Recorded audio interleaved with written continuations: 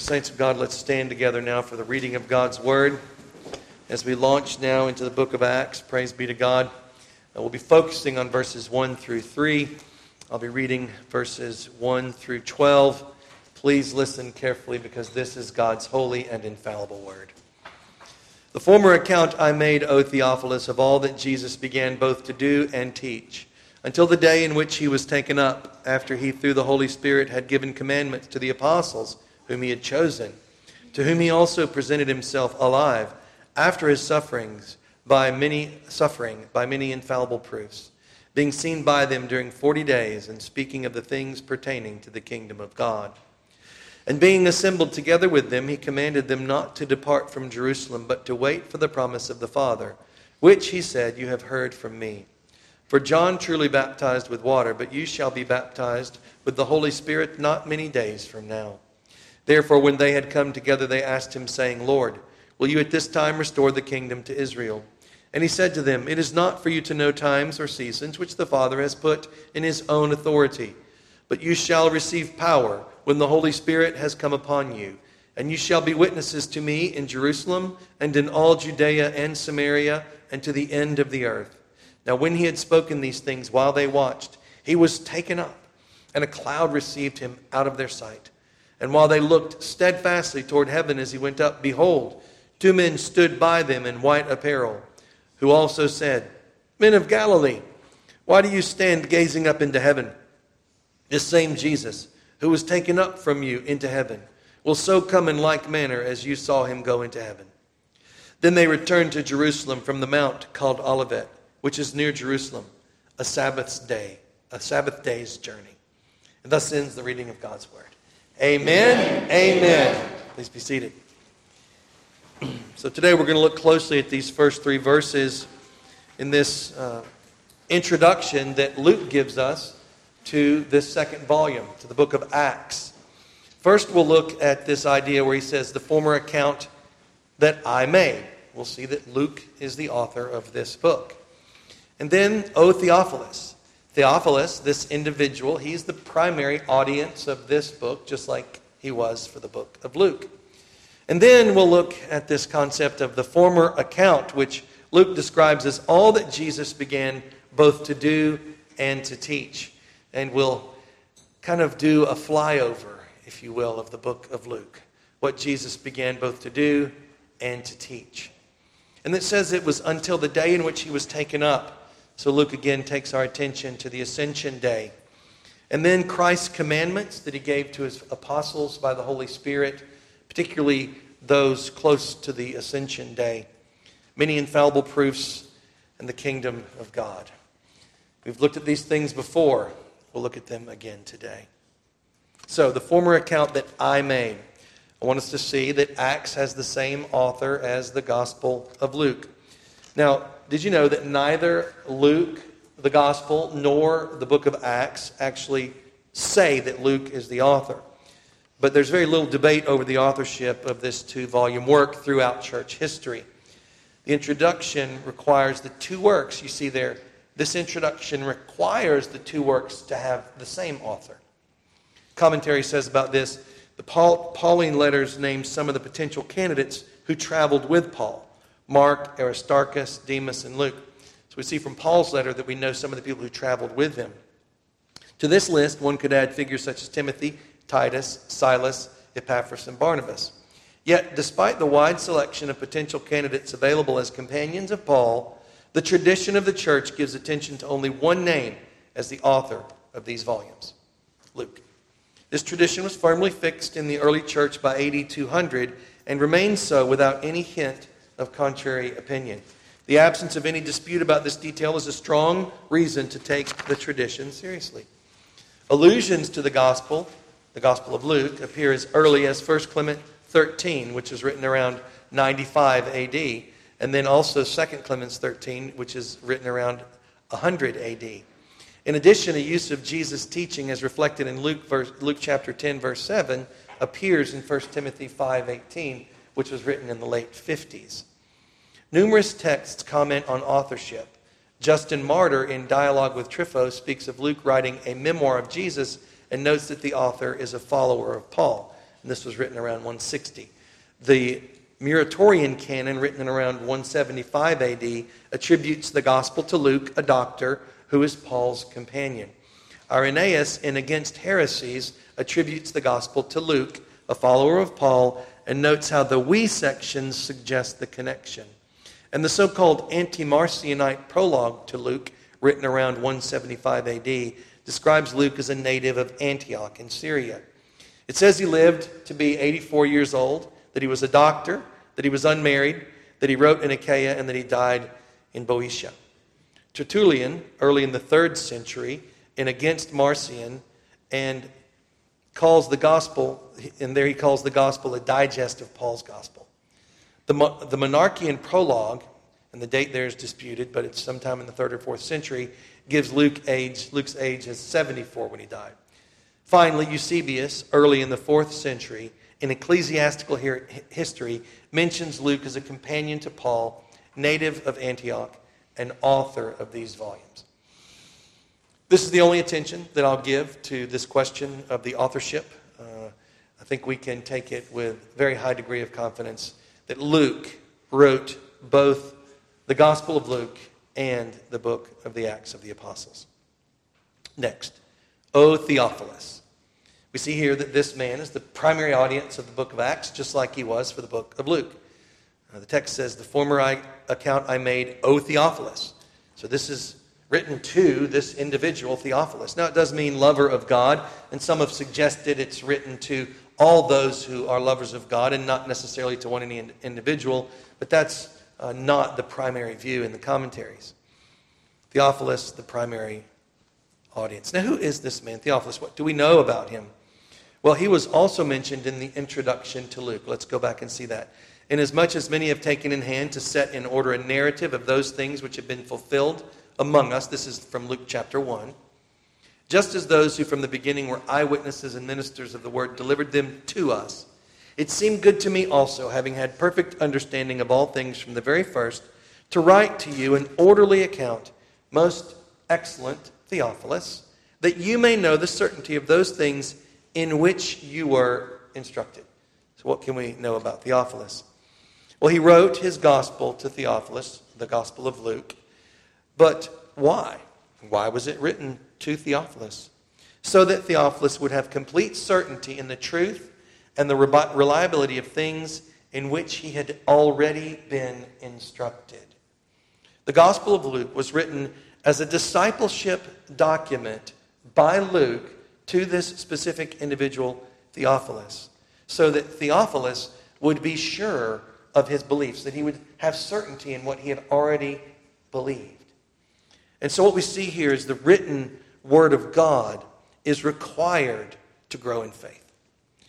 It's delivered to Theophilus to help him be sure of the things he already believed. Perhaps he was experiencing a crisis of faith. But we all need to grow in faith. Certainly Theophilus is no different. He needed to grow in faith as well. So I think we can also extrapolate that Luke is continuing in this same purpose for Theophilus. Luke Acts serves as a 2-volume discipleship document to strengthen the faith of this one man, Theophilus. It's encouraging, isn't it, to see how important one person is to God, and that through that love for one man, God used that impetus in Luke's life to create the Gospel of Luke and the book of Acts for all the church throughout history. Bach says about this, in treating Luke 1:3, there's a suggestion that Theophilus' identity is unknown, but that he appears to be a person of high social standing and could well be a Christian Gentile wavering in his faith because of the pressure placed on the church. The name means friend or beloved by God. He could be a patron or simply the most important intended reader. Another commentary notes the name is common and that Luke 1:3, with most excellent in its address, speaks to a person, not an ideal figure. In other words, Theophilus is not just a symbolic reference to those who are beloved of God. What about this word here, this Greek word for most excellent? He was likely a dignitary. Theophilus was likely a dignitary of some sort, either in the civil or the ecclesiastical realm. Pastor Kaiser postulates that he may have been a Jewish priest of some sort, and that this was his Greek name. Bach says the identity and spiritual status of Theophilus are unknown. Some have suggested that the name is symbolic of pious Christians, since it means beloved of God. However, the address to him with the vocative Greek word seems to indicate a specific person of high social standing. This greeting could suggest that Theophilus is the patron or the monetary backer of Luke's work, but there's no clear way to determine the point. So there's this individual, Theophilus, and Luke wrote the book of Luke, the gospel about Jesus, and he wrote the book of Acts to Theophilus. It appears to do so to strengthen his faith so that he would be confirmed in the things that he had come to believe.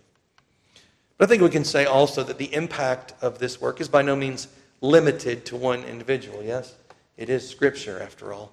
Any person seeking to be sure of the key events and teachings of Christ's life would greatly benefit from the book of Luke, and anyone seeking similar certainty about the early church will greatly benefit from the book of Acts.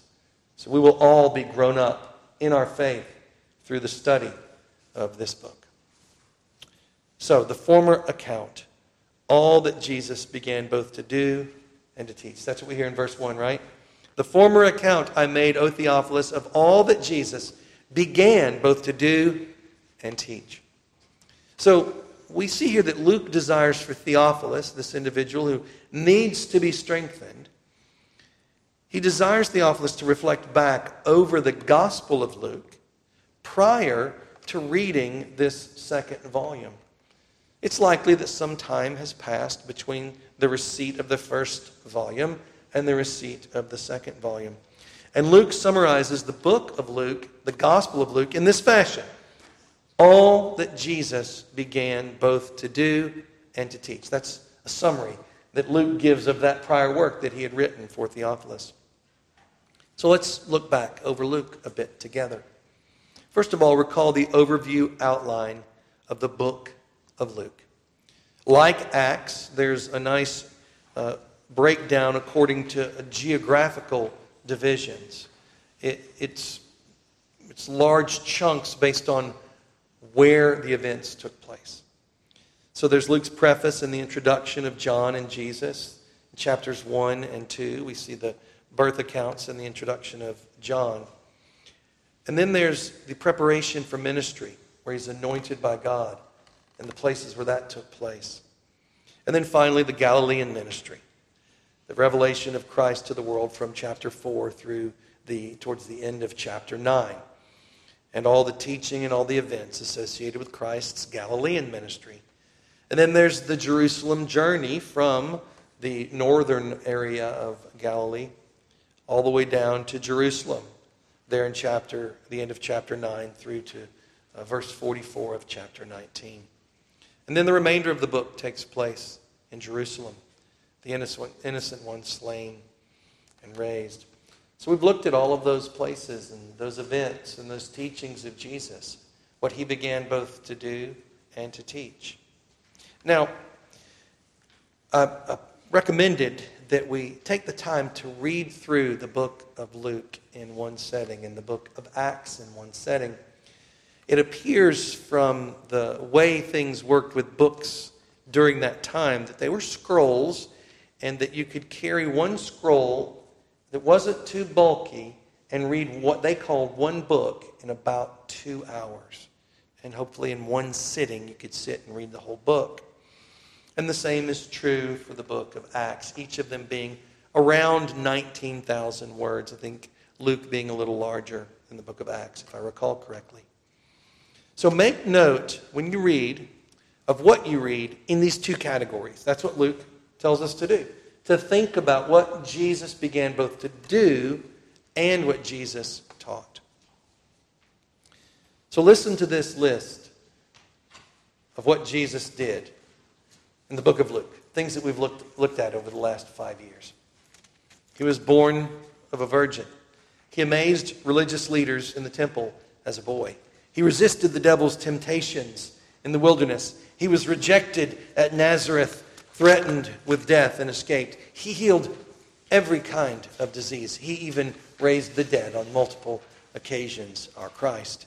He cast out all kinds of demons, demonstrating his total authority over all the spiritual demons and angels, all the invisible beings. He calmed a storm with a word, demonstrating his authority over creation. He preached in the synagogues of Israel. He called his disciples by name. He prayed all night long. He forgave sins. He sent out the 12 to preach and to heal and to cast out demons of every kind. He fed the 5,000. He foretold his own death on multiple occasions. He went through the transfiguration. He was rejected by a Samaritan village. He rejoiced aloud before his disciples in his Father's will. He taught Mary and Martha. He healed on the Sabbath. He had that triumphal entry into Jerusalem. He wept over Jerusalem. He cleansed the temple. He defeated all the arguments of the chief priests, the Pharisees, and the scribes. He ate the last Passover there with his disciples. He instituted the Lord's Supper. He taught his disciples about humility at that Last Supper. He foretold Peter's denial. He suffered and he prayed at Gethsemane. He was betrayed and arrested. He was denied by Peter. He was mocked and beaten before an unjust trial. He was crucified and he died and he was buried. But he was raised from the dead, and then he walked with his disciples to Emmaus, and he showed himself to his disciples, and he taught them about the kingdom of God, and he blessed them, and he was carried up into heaven. These are the things that I found when I took my walk through the book of Luke again, the things that Jesus did. I'm sure you would find some more. It's encouraging to think about what Jesus did. There's no one like him. What about what he taught? He taught his disciples about fasting.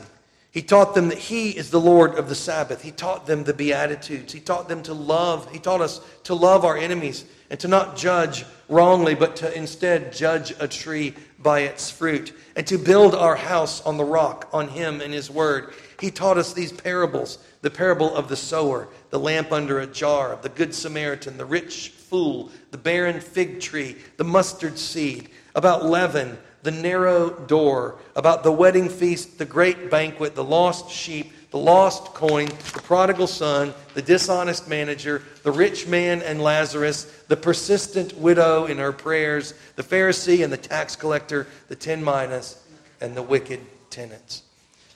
Those are wonderful parables. We've looked at all of them together as we went through the book of Luke. He taught them, my mother and my brothers are those who hear the word of God and do it. He taught us to take up our cross and follow him. He taught us that he who is least among you all is the one who is greatest. He said, woe to unrepentant cities. He taught us the Lord's Prayer. He taught us about the devil and the devil's destruction and defeat. He taught us about self-deception and the dangers of having a bad eye. He said, woe to Pharisees and lawyers. And he told us to beware of the leaven of Pharisees. He said to fear not. He said to acknowledge him. Acknowledge Christ before men. He taught us to remain vigilant. He said to settle with our accuser before going to court. He taught us to repent or perish. He taught us about the coming destruction of Jerusalem and the coming destruction of the temple. He said to count the costs of discipleship. He taught us that the word of God is invincible and eternal, and every jot and tittle will be fulfilled. He taught us about divorce and remarriage. He taught us that we must forgive those who repent and reject bitterness. He taught us to do our duty quietly unto God and not to seek out public reward and public praise for the completion of our simple duties. He taught us to receive the kingdom of God like a little child.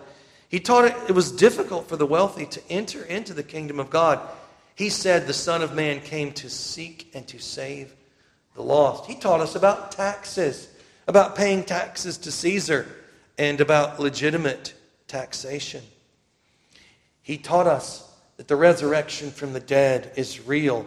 He told us that he is David's son, And he told us to beware of hypocritical religious leaders. He told them about the coming persecution and the wars in their generation that would serve as the signs before the destruction of Jerusalem. He taught us that all scriptures must be fulfilled, and he declared himself to be the Son of God. And he taught us, and he taught them, that the Christ must suffer and die and be resurrected from the dead. And he taught us that repentance and remission of sins should be preached to all the nations in his name by the power of his Holy Spirit.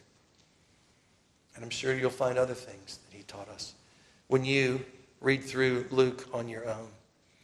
I think we need to be prepared with an understanding of these things in order to best be taught by what is given to us by Luke in the book of Acts.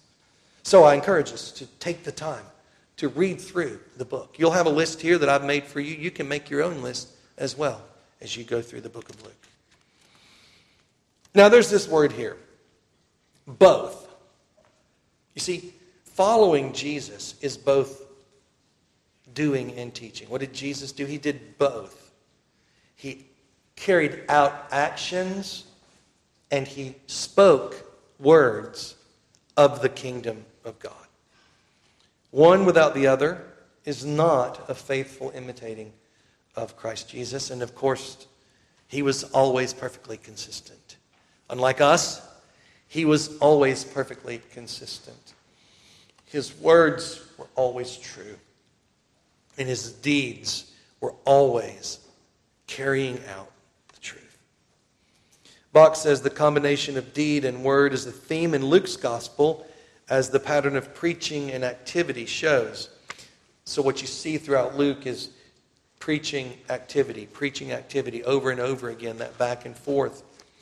And so this tightly links the preaching and the action, almost suggesting that they are a package, what Calvin called this holy knot.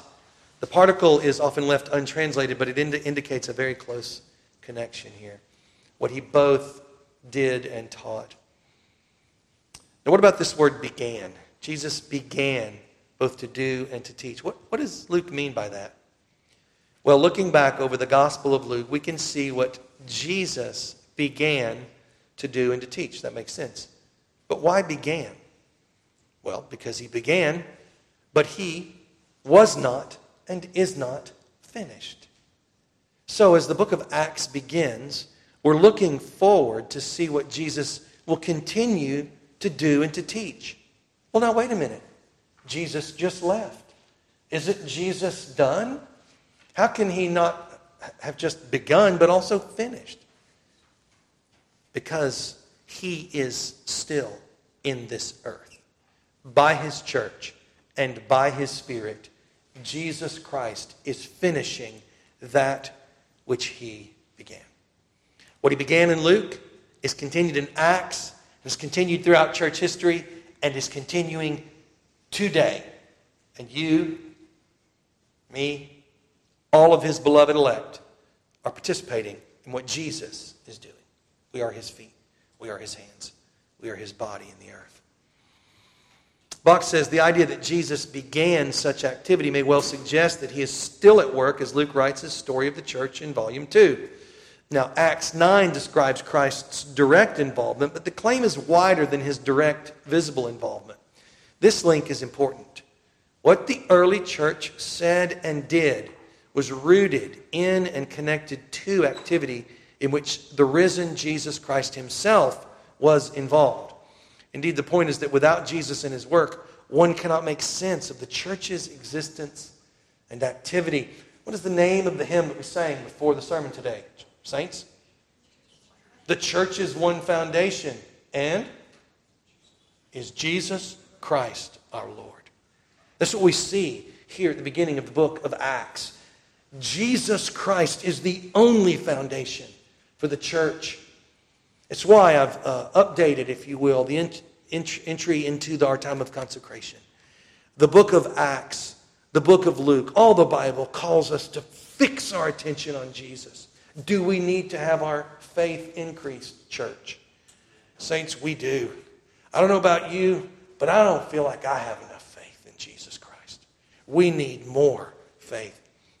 And so it's very encouraging to see that God, in His Word, promises that Christ will come to us and give us more faith by His Word. So Jesus began to do and teach in the book of Luke, the gospel about His life. And then we see Him continuing to do and teach in the Acts of the Apostles. And, you can pick up wonderful histories of the church, and you can just see the acts of Jesus Christ continuing throughout the history of the church, of the living God in the earth, and He is still doing them today. Praise be to God. Next, the text says in verse 2, until the day in which He was taken up. So Luke wants us to fix our attention here, not only on the book of Luke and what Jesus did and what Jesus taught in preparation for the book of Luke, but even a special time on the ascension, which, again, we're going to look at it again next week. Luke wants us to think a lot, to reflect a lot on the ascension and the enthronement of Christ at this point in his 2-volume set. Luke wants his audience to again consider what he has already stated about Christ's ascension day. And note that it's about the day, until the day in which He was taken up. So not just the ascension, yes, that's the point of focus, but also the things that Jesus did and taught them on that day. Let's look back to Luke 24. Then He said to them, these are the words which I spoke to you while I was still with you. So He's referencing back to before His crucifixion. That all things must be fulfilled which were written in the law of Moses and the prophets and the Psalms concerning me. Of course, you can recall what He taught on the road to Emmaus. He's doing it again. And He opened their understanding that they might comprehend the Scriptures. Then He said to them, thus it is written, and thus it was necessary for the Christ to suffer and to rise from the dead the third day, and that repentance and remission of sins should be preached in His name to all nations, beginning at Jerusalem. And you are witnesses of these things. Behold, I send the promise of my Father upon you. But tarry in the city of Jerusalem until you are endued with power from on high. And He led them out as far as Bethany. And He lifted up His hands and blessed them. Now it came to pass, while He blessed him, that He was parted from them and carried up into heaven. And they worshipped Him and returned to Jerusalem with great joy, and were continually in the temple praising and blessing God. Amen. Commentary says, the account in Luke proceeds to the ascension, an event that Luke alone details in the New Testament. The ascension stands as a key divine act, vindicating Christ and placing Him in authority at the right hand of God, as we see in Psalm 110, verse 1, and is also preached later in Acts chapter 2, verses 32 through 35. The taking up of Jesus is where Luke 24 ended. The language that is used parallels passages where God has taken up righteous men directly to heaven. Acts 1 will review this departure, and Acts 2 will explain it. Reflect upon the ascension, saints. Reflect upon Christ vindicated, the Father placing Him at His right hand according to Scripture. Reflect upon where He is as we are here this day. Reflect that our hearts are lifted up and that we in Christ are ascended with Him on Mount Zion. The ascension is a historical act, yes and amen. But it is also a current reality for every saint of God. Reflect on the ascension. Live with your mind in Christ's mind, seated at the right hand of the Father as you walk this earth. And you bring heaven to earth as you do so. Reflect on the ascension, saints. In verse 2, the text says, after He, through the Holy Spirit, had given commandments to the apostles whom He had chosen. So here Luke is calling his readers to recall Christ's commandments to His apostles. Luke is taking us through a series of things that he wants Theophilus to consider again before going in to the book of Acts. He's calling his readers to recall Christ's commandments to His apostles, especially those given around the time of His ascension. What were those commandments? You remember? To remain in Jerusalem and await the Holy Spirit's outpouring of power to preach repentance and remission of sins to the whole world, beginning at Jerusalem and in his name from there to the rest of the world. In addition, it would have brought to mind the necessity of the suffering, resurrected Messiah. Remember how they were awakened to the reality of the Messiah. They didn't even know that he had to die. They didn't have a concept of a resurrected Messiah. Would have brought these things to mind for his disciples. So all the major themes of Acts are present in this recollection. The church going forward in the power of the Holy Spirit of God, doing and teaching what Jesus began to do and to teach, preaching repentance and the remission of sins in Jesus' name, by the Spirit to the whole world, beginning at Jerusalem, and they were successful, and there was the greatest revival that you can imagine that took place throughout the known world at that time. Saints of God, we need to be encouraged in the power of God. We need to be encouraged in the Word of God. We need to be encouraged in the will of God. And we need to know that we are a part of an endless flow of glory that God is bringing upon this earth. That is who we are. And the book of Acts is going to take us back into that in a greater way. Help us see in a more full way who we are, what we have at our disposal, and what we should expect to see as we walk in the power of the Holy Spirit of God, as we walk more in understanding of the Word of God, and as we take up the power that is ours and we tread out the victory of Christ in this earth. May He bless us to grow in faith and not see with our eyes, but to see with faith. Look, if you could see the invisible realm right now, if you could see the angels of heaven bringing forth the victory of God in the earth, if you could see Mount Zion, if you could see the ascended saints, if you could see the victory flowing forth from heaven's throne, you would not have problems with faith today. Like in the Old Testament, where it was peeled back for a moment, and all the hosts of heaven were seen. Saints, this is what the book of Acts will do for those who have ears to hear. May God give these ears to us. Amen? Amen. As we study through the book of Acts. Okay. Commentary says about this, the commandment alluded to here refers to the call to a mission that these chosen apostles should lead. This mission represents the next phase of God's work and takes place in fulfillment of Scripture about the Christ, as Luke 24:47 had already declared. For Luke, Scripture is the voice of God. So the plan to take the message of the kingdom out to the world by preaching repentance and the forgiveness of sins takes place as part of the divine program. Except at Acts 14, verse 4 and 14, where Barnabas and Paul are called apostles, this term refers to the 12 or to the 11, minus Judas. In normal usage, an apostle is merely a commissioned, sent agent. And this is what these 12 are for Jesus.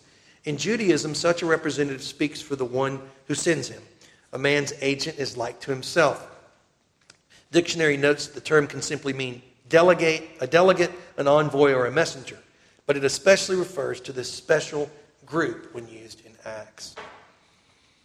They are to preach repentance for the forgiveness of sins to all the nations, beginning from Jerusalem, as witnesses empowered by the Holy Spirit with power from on high, sent to them from the Father.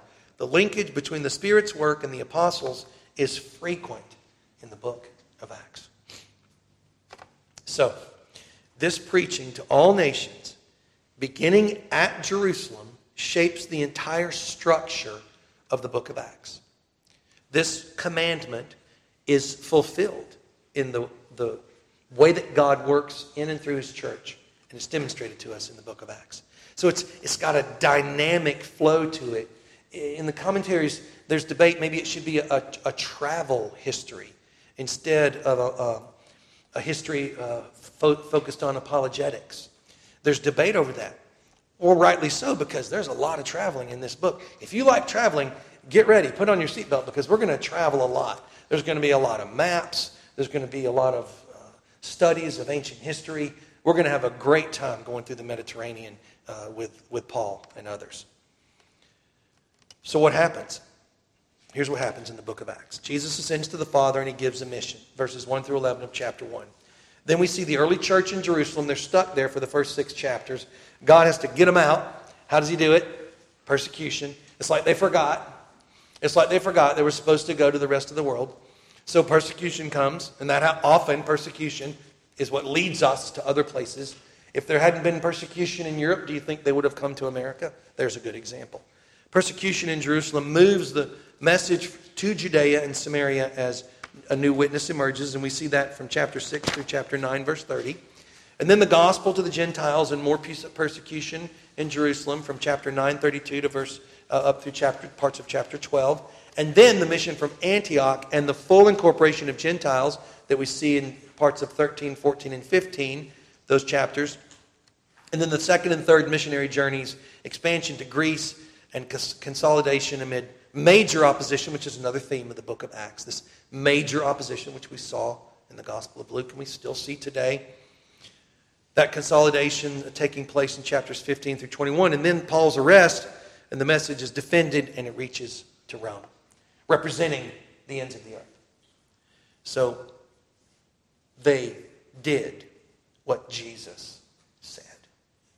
They did what Jesus said. They were given the power, and God blessed them to bear the fruit, to carry out the commands that were given to them. They preached repentance and remission of sins, beginning at Jerusalem through Judea and to the ends of the earth. They did it by the end of the book of Acts. That should bring us great encouragement, considering all that they were up against, to see that God gave them success in the mission that he gave to them.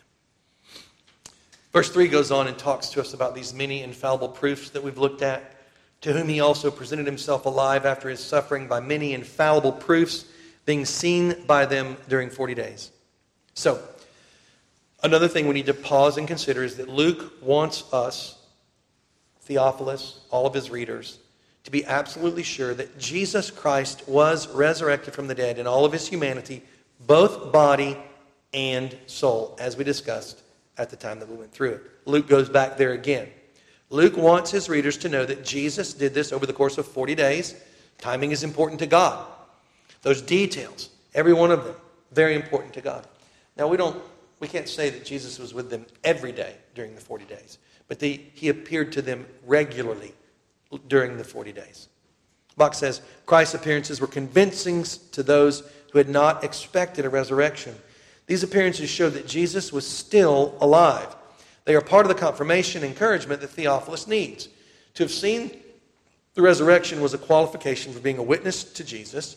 These appearances gave Jesus the opportunity to continue to instruct about the kingdom of God. He was teaching the witnesses that the rule of God he was bringing now would move on with the next stage of the apostles' mission. So, don't move forward if you don't understand the incarnation. If you don't understand the doctrine of the person of Christ, don't move on. So it'll probably be a good time to review your Westminster Confession of Faith about Christ. And to read that section about Christ and really make sure that you understand as best as you can from Scripture the person of Jesus Christ. And that is in his birth, in his life, in his death, in his resurrection, in his bodily resurrection, his soul and his body raised from the dead, and his bodily ascension, where his body and soul, the man, the second Adam, Jesus Christ, now reigns over all the world. Understand the incarnation of Christ before you move into the book of Acts. Amen? Amen. Okay. Now, the kingdom of God. Now, I love this. If you said, Matt, what's that one thing you want to preach on? I want to preach on the kingdom of God. I love preaching about God's kingdom. It is so exciting to me to know that the devil's kingdom will be defeated, and that oppression and lies and falsehood and death and destruction and oppression of every sort are going to be undone by our great King.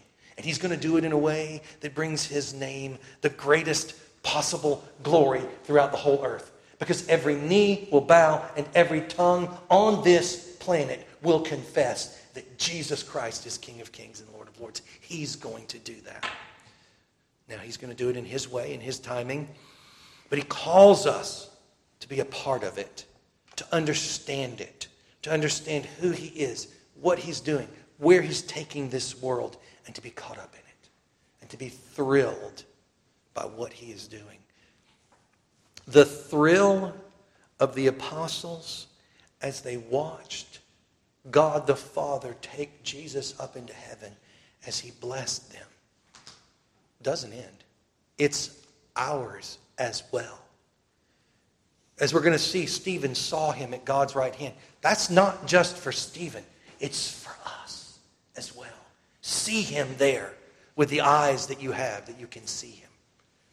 I love preaching about the kingdom of God. Speaking of the things pertaining to the kingdom of God, it strikes me just this how simple this language is. Speaking of the things pertaining to the kingdom of God.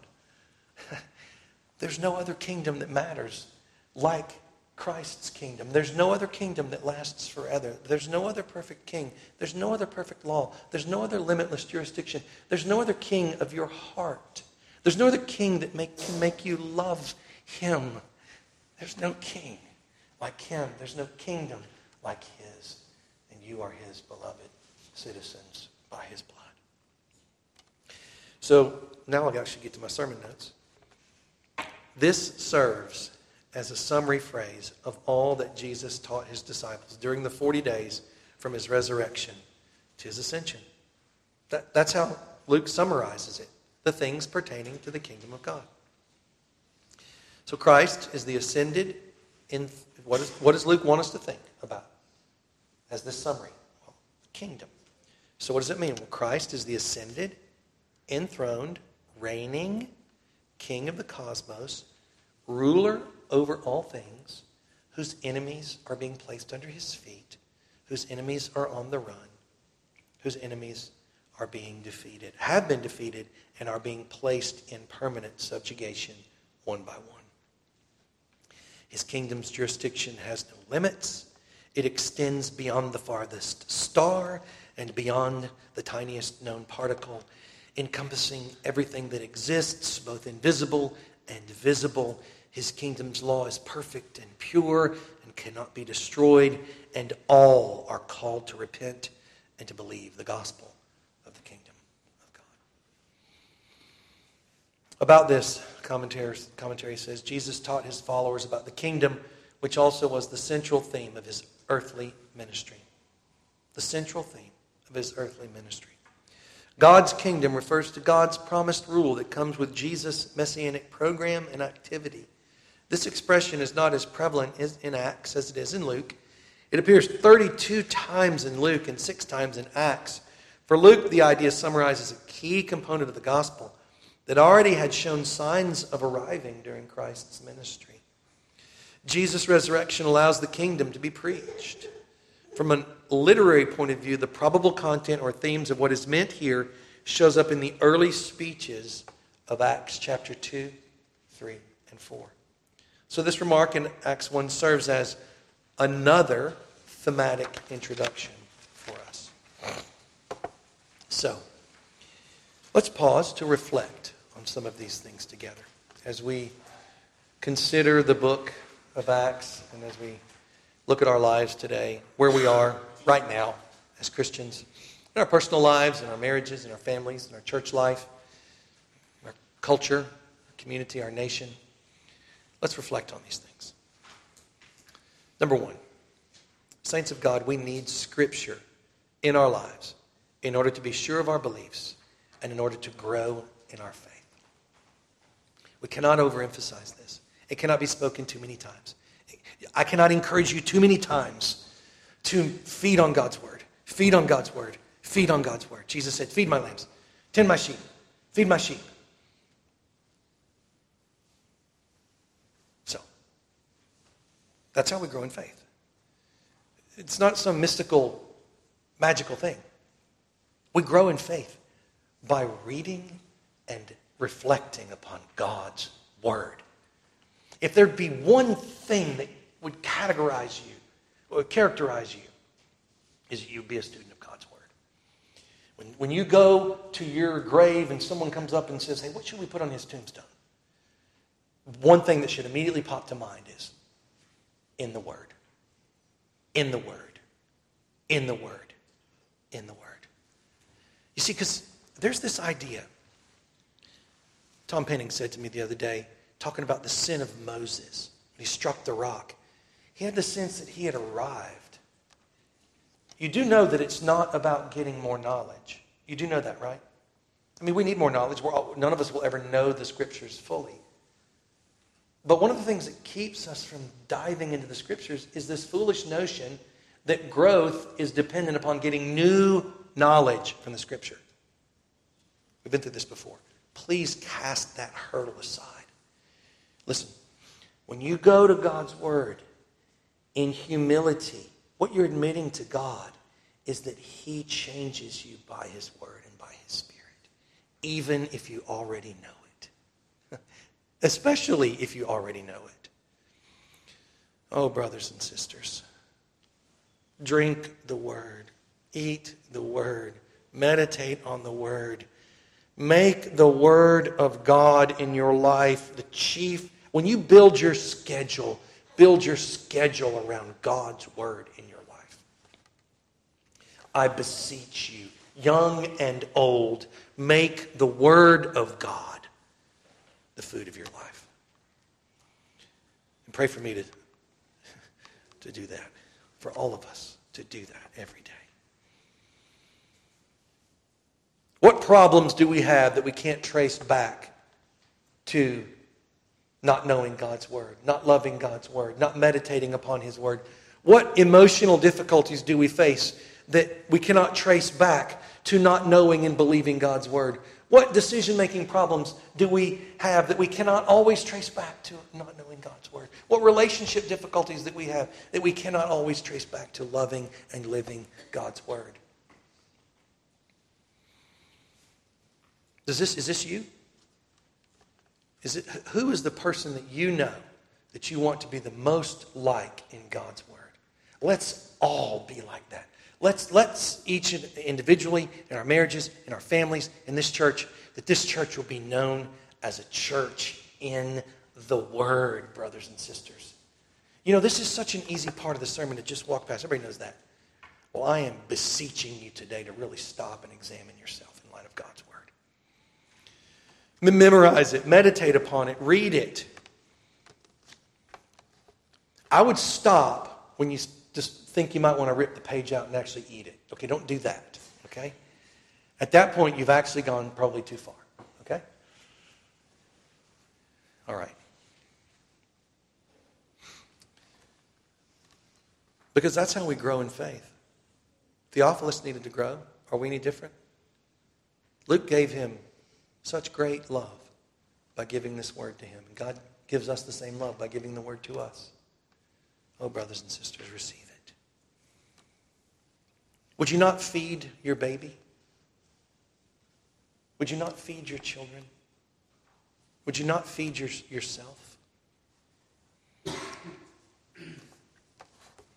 Would it be that all of us would rather hunger for the physical for days and days on end than to leave off God's Word? Oh, brothers and sisters, I don't feel like I can stop on this yet. We have got to get more into God's Word. And I'm probably preaching to myself more than anybody in this room. Okay, next. Do you think that you are as familiar with Luke's gospel as he would have you to be before going into the second volume? Before going through this study of Acts? I know for me, the answer was no. I'm not as familiar right now as I want to be. So I'm going back through it. I'm rereading it. I'm taking note of what Jesus did and what Jesus taught, where he traveled. I'm trying to become more familiar with the book of Luke as we go through the book of Acts. So have you read through Luke in one sitting? Please do it. It's such a joyful thing. family, I don't know if you knew this or not, but that's our goal for this evening, is to sit down and have our 2-hour time together in the book of Luke. And as you do that, reflect on what Jesus did and what Jesus taught. And make your list and look at it. Luke encourages us to do that from the beginning of the book of Acts. Now, a word about our lives. Take a look at your life. Let's take a look at our lives. Do you teach what Christ taught? Do you do what Christ did? Well, it'll be a lot easier to answer that question if you know what he did and what he taught in the book of Luke. Correct?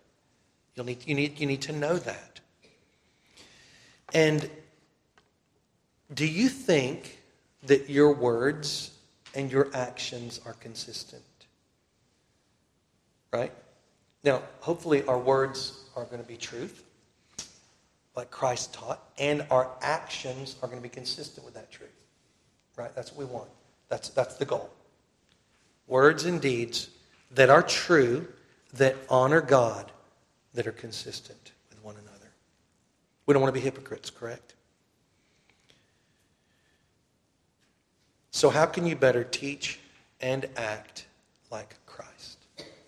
So I would point you back to the book of Luke again. And again, I've got you started with a list of his teachings and his actions and things for you to consider and know. I think it's also important for us to pause here and think about the church of the living God. And it comes to us as we've looked at already in that idea of what he began to do, right? And so he formed his church while he was here. And when he left, he gave his church the Holy Spirit. And they had the Word of God from the Old Testament. And over time, the Lord would give them the Word of God for the New Testament. The apostles and Christ himself being the ones who brought the Word of God to us. With just a few exceptions. Some prophets not being apostles. So what about this church do we need to think about right now? There's a lot we could say. But the first question that I want to ask you is, do you see yourself as a continuation of this church, as a part of this church that Christ began in? Do you see the flow of history? Do you see where we are, who we are as a church? Did you know that Foothills Christian Assembly was started as an attempt to link back into the faithful historic church, what has come to be called, using labels, Reformed Catholicity, linking in after the Sixth Ecumenical Council and seeking to be that faithful church going on from there and continuing that into the future and not getting bogged down, distracted, and misled by the things that happened to the church, especially in the West, since then. So history is important. The flow of history is important.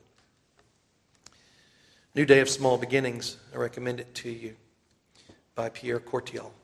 I think most of you have a copy of that. So are you a part of this continuing church in the earth that Christ founded, that he gave his Holy Spirit to? And does it thrill you to see that you are a part of this living body of believers that he's put in the earth? That he says the gates of hell shall not prevail against it. Where you can be nurtured and loved and strengthened, and where we can worship him together on his day. All right, next. About Christ's commandments. Do you love his commandments? Do you meditate upon his law? Do you consider that his law is sweeter than honeycomb to you? Did you know that today, the scripture that I read in the back of the room was according to the reading schedule and the lectionary that we use? And did you know that the hymn that was chosen today, the psalm that we sang, Psalm 119 today, was also according to a different rotation? And they ended up being the exact same thing today? Did you notice that? Did you think I did that on purpose? I did not. It just worked out that way. So I would, based on that, ask each of you to take some time to look at the encouragements and exhortations given to us in Psalm 119, verses 97 through 104. I won't read them again, but they're filled with exhortations to love and to keep God's laws, to keep His commandments. Our King has given us His law, and we are to love it, and we can love it by His aid. Next, a word for us about the Holy Spirit.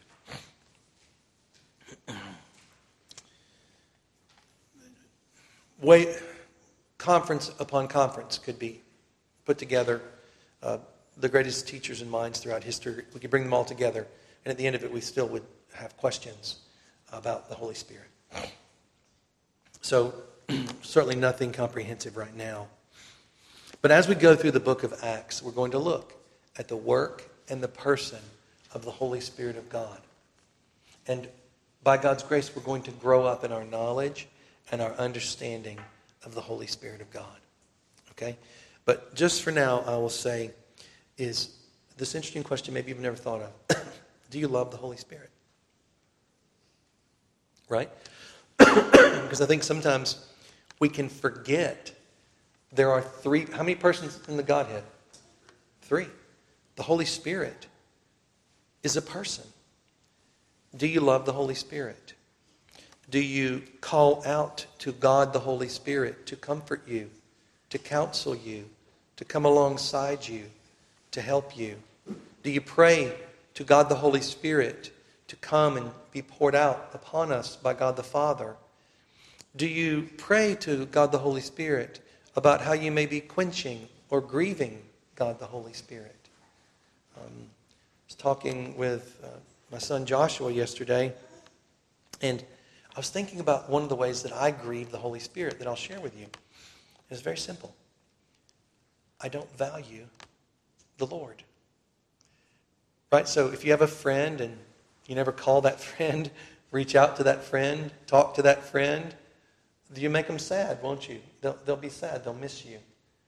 And I think that I grieve the Holy Spirit like that. And so I'm asking you to examine your relationship with God, but particularly with God the Holy Spirit. Okay? And there's a book by John Owen that takes us through relationship with God, particularly communion with God. And the book goes through the scriptures one by one of our relationship with God the Father, our relationship with God the Son, our relationship with God the Holy Spirit, our relationship with Jehovah. I'll commend that to you. And finally, we end up with the idea of ascension. Have you taken time as necessary to meditate upon Christ's ascension? Have you taken time appropriately to meditate upon your own ascension? That you have been ascended. You can read Romans 6. You can read it. And you can read Ephesians 1. We in Christ have been raised up with Him and seated with Him at God's right hand.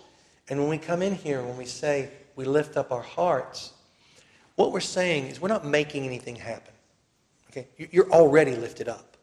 But what you're doing is you are taking hold of and believing and profiting from the promise that is true of you. And so is this your life? Do you apprehend that promise regularly? Your King is ascended. You are ascended in Him. All the blessings of Mount Zion are yours because Christ is ascended. Amen. Let's pray. Almighty and gracious Heavenly Father, we are your beloved children in Christ our Lord, and our hearts are filled with gratitude and thanks to you, O God, in this day. We thank you, Father, for your word that you have given to us. Your word is truth. Your word is eternal. Your word is invincible. Your word will be fulfilled. Your word will stand against all things.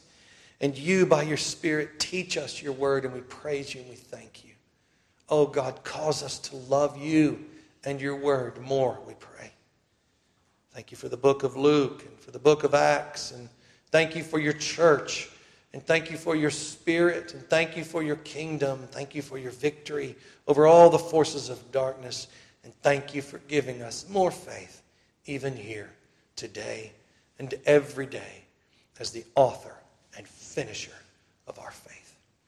We lift this to you, Father, in Jesus' name.